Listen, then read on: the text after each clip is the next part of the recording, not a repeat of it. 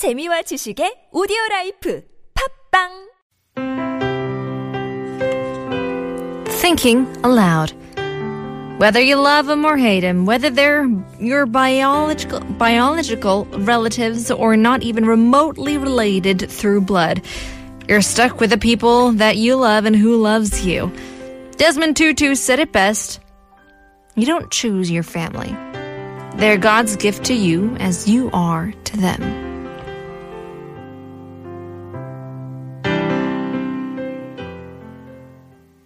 Wise words and very true. I think we always take advantage of our family members, whether it be brothers, sisters, aunts, uncles, mothers, fathers, but we don't realize that they are a blessing in disguise no matter how much they get on our nerves and no matter if they are, again, biological, our relatives or not. Yeah, gift or punishment, some people might think. It does seem that sometimes that our family is sent to test us in all sorts of ways, but at the end of the day, they are our family and we have a lot to learn from them. Very true, and we are going to be talking about how one case, I don't know how you would react, but to find out that your parents are not your parents. Coming up in just a few.